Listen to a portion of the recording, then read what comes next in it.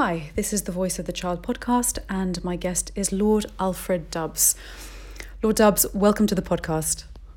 Thank you for having me on. I'm delighted to be here. It's a pleasure. Lord Dubs, you were so close. The legal commitment you asked the government to make to ensure refugee children had a safe passage to be reunited with family members in the UK was approved in the Lords, but in the final vote in the Commons it was set aside.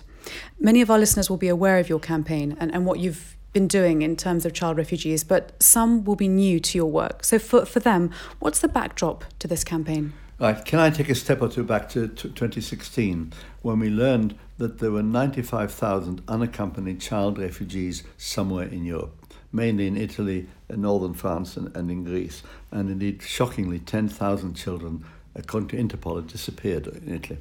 So there was a bill going through Parliament, and I moved an amendment that Britain should take some of these children. The key was these were children who didn't have family in Britain, all right?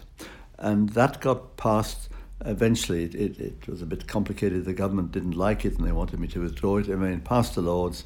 It got defeated in the Commons, came back to the Lords, and then by the time it got back to the Commons, the government had accepted the amendment. However, the government then said that because there were not enough local authorities that could provide foster places, that they would cap the total at 480, which was a long way away from my original intention of several thousand.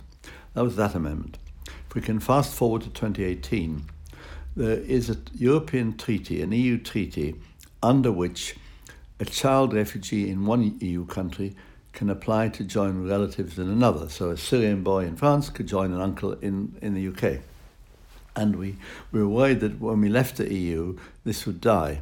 So I moved an amendment in the Lords to the effect the government should negotiate to continue the provisions of family reunion for those children after we left the EU. That won by quite a large majority in the Lords, was accepted by the government in the Commons. Well and good. Fast forward to just before Christmas, when the government introduced after the election a new bill, the withdrawal bill, and they took out of that bill the provisions in the 2018 Act, the provisions which said we should continue with family reunion for child refugees. And frankly, I found that shocking. And many other people found that deeply, deeply shocking. How can one be against family reunion? And then how can one reverse the decision made by Parliament? So that was passed by the Lords. It got the Commons had already voted against it. It went to the Lords. We passed it by a big majority. Went back to the Commons. They voted it down again, and the government gave me a number of excuses for not doing it. They said, and the initial line was they wanted negotiating flexibility. Well, frankly, my view is I don't know what there is to negotiate about in family reunion, except to get the EU to agree we continue. So negotiating flexibility seemed a very odd one indeed, to use children as bartering chips or bargaining chips. So then I was invited to meet three ministers, three Home Office ministers. They were armed with 7 officials behind them, including one from the Cabinet Office, and there was me. So I thought the odds of 10 to 1 weren't bad, but there we are. Anyway, they tried to persuade me, and they said a number of things. One of them was they said it wasn't in the right bill in 2018, so it shouldn't be in this new one. Then they said it could go in the immigration bill, which we haven't yet got. Then they said it didn't have to be in a bill at all. It could be done under the immigration rules, which is not right. That doesn't deal with international stuff. And then they said, well, we'll do it anyway because we believe in it. Don't you trust us? So I said, look, as individuals, of course I trust you. But you might not be in your jobs, you might be promoted within a couple of months. What assurance is there the government will continue with this? So the answer is I don't trust the government. So you have said, as you said just now, that you trust individual ministers but not the government. What's the difference, Lord Dubs? Well, I suppose not much really, to be honest. But I don't like to be discourteous to people and say to their faces, I don't trust them. Look, it may be they were quite sincere when they spoke to me, but it was a very odd situation that they were trying to stop something which Parliament had already passed. And they kept saying, but we do believe in child refugees. But all they offered tangibly was that a minister would stand up in Parliament in 2 months' time and a minister would say what the government's policy was. Now, the fact is, every victory on behalf of child refugees we've had to win. The government didn't concede them, we've had to win.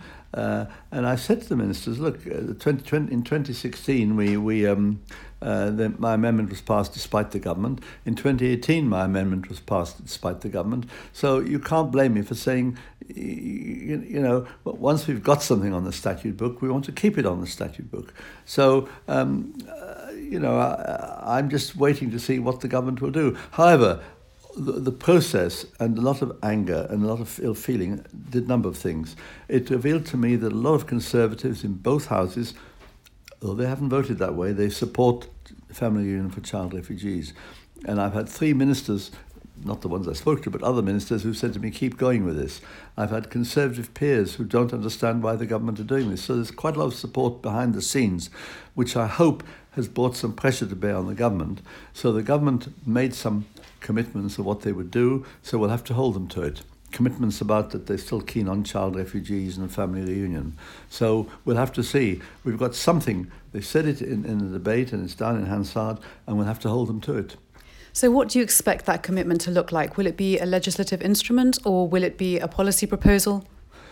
Well, I suspect there'll be a policy proposal, because they said to me why they thought legislation wasn't necessary.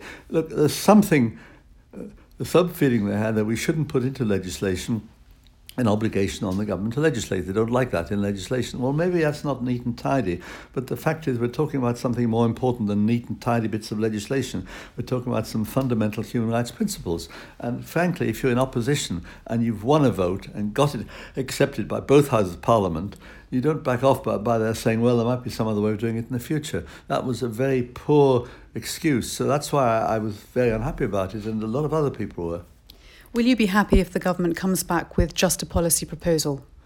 No, it has to be quite tangible. It has to be tangible as to they need to spell out how they're going to do it and what they're going to do and so on. If they say they're going to negotiate to effectively bring back the amendment without it being in an act of Parliament, and they give me a clear undertaking, then I suppose I'd be happy. But then, what was all this about? It was all about nothing. It was all about a lot of emotional energy. Look, I say to the government, why act like you're mean and nasty if you claim you're not mean and nasty? Because if you act like you're mean and nasty, people think you're mean and nasty, and you have to prove you're not. And the onus is on the government to demonstrate something humanitarian and something decent. And all I can say is we'll be holding them to it. And some Conservatives who agree with me also say behind the scenes they will hold the government to it. So I'm hoping the result of all this debate, this argument, this public feeling, which has aroused quite a lot of attention, I hope the result of all that will mean the government will have to concede something which they mightn't have conceded without all the arguments and public debates we've had. So what will you do if the government remains silent on this particular issue? Well, of course, they've got a big majority in the Commons. I think we'll just have to find other ways of raising it and bringing pressure to bear. I mean, we can't keep quiet on it. It's just that one needs a bit of legislation onto which to attach an amendment. Well, we can do it anyway, and I think we'll raise it through questions and in debates, and we'll keep going. I think they'll be sorry they started down this path because, frankly, it will cause them a lot of... it will cause them to be regarded badly by a lot of people, because I think essentially British people are humanitarian, and I think a majority of British people actually support the idea of doing more for child refugees. I'm not saying we should take every child refugee in Europe or in the region, but I'm saying we can do a lot better than we've done. I think we should do our share, and we're not near to doing our share yet. You've been to several refugee camps, both in France and in the Greek islands. What did you see there? Well, yes, I've been to Calais about 4 times. The first time when the jungle was there, most of it, some of it had already been cleared, and I found that a very shocking experience, as I found every visit to a refugee camp deeply, deeply painful and shocking. We saw young people desperate to come to the UK, people willing to risk their lives by going on the back of a lorry or coming across on a dinghy. And of course my fear is that if the government don't have legal paths to safety, then the only thing left is traffickers taking people on dangerous routes, some of which mean children lose their lives. So I saw that. I also saw something very shocking. There used to be a shopping street in the middle of the jungle, and that had displays of tear gas canisters and rubber bullets. And I said, what are they for? And people said to me, well, the then French government was very worried that the National Front were quite strong in the Calais area, and they were determined to act tough, to which I can only comment that acting tough and behaving like the National Front does not defeat the National Front at all. So that was a very traumatic thing to see and quite shocking. Anyway, we had, the conditions in Calais were pretty awful. I've been 3 times. The most recent time, there were just kids and people sleeping under tarpaulins, under the trees, worried about the police harassing them and hassling them, and a general sense of, despair, really. And just to hope they can get across by some illegal means if they can't do it legally. The Greek islands were just as bad. Well, Athens wasn't too bad, but going to Lesbos was absolutely shocking. There's a refugee camp there called Moria, which I think was designed for 2,000 and had 10,000 in it at the time. It's got more than that now. And next to it is an overflow camp called the Olive Tree, and that had several thousand. We were told by Médecins Sans Frontières in Athens that the camp in Moria, at night there's no security, there's no safety, that children are sexually harassed, that some of the boys are raped at night. Terrible. And in the adjacent camp, just awful, sleeping rough and so on, and with no hope. More arriving every day, desperate, and the Greeks can't cope anyway, so the numbers are just too much for them to deal with, and no countries are helping them. So that was pretty awful.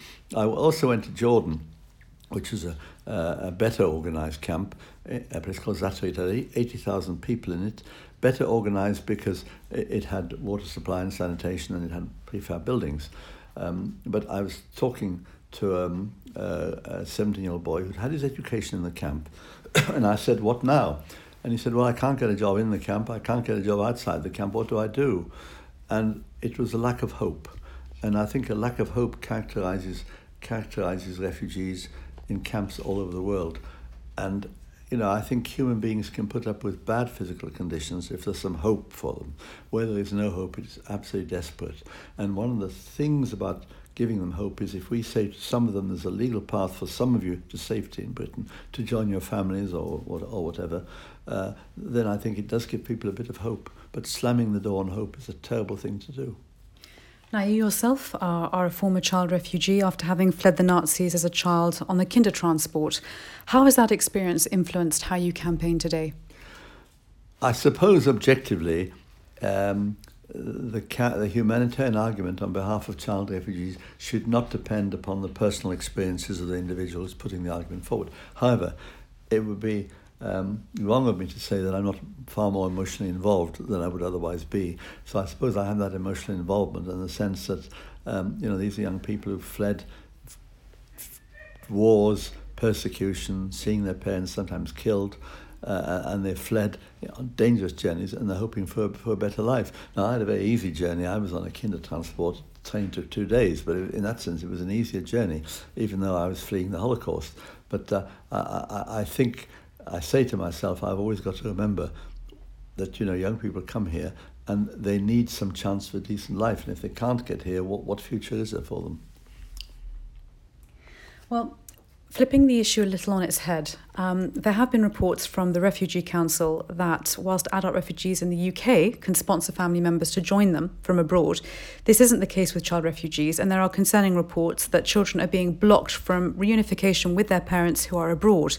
Is this something you're keeping an eye on? Well, certainly. First of all, there's a problem that when the children come here, if they get to the age of 18, they have no further security anyway, and they could be returned to the countries they came from, which would be awful, because for most of them it would not be safe at all for them to go back to where they came from. So that's one thing. I think secondly, I think it is very hard if a child is here, if that child can't be joined by his or her immediate family. I think that is awful, because it means families are still divided. Now, there have been private members' bills both in the Commons and the Lords to try and achieve this, but they've been blocked. Private members' bills have a difficult job getting through Parliament anyway. But I think it's still an ongoing issue that there should be at least rights for a limited number of family members to join a child that is already here, yes. You've engaged in a lot of debates over the last couple of weeks in the House of Lords. There was one particular debate on the eve of the vote to your amendment.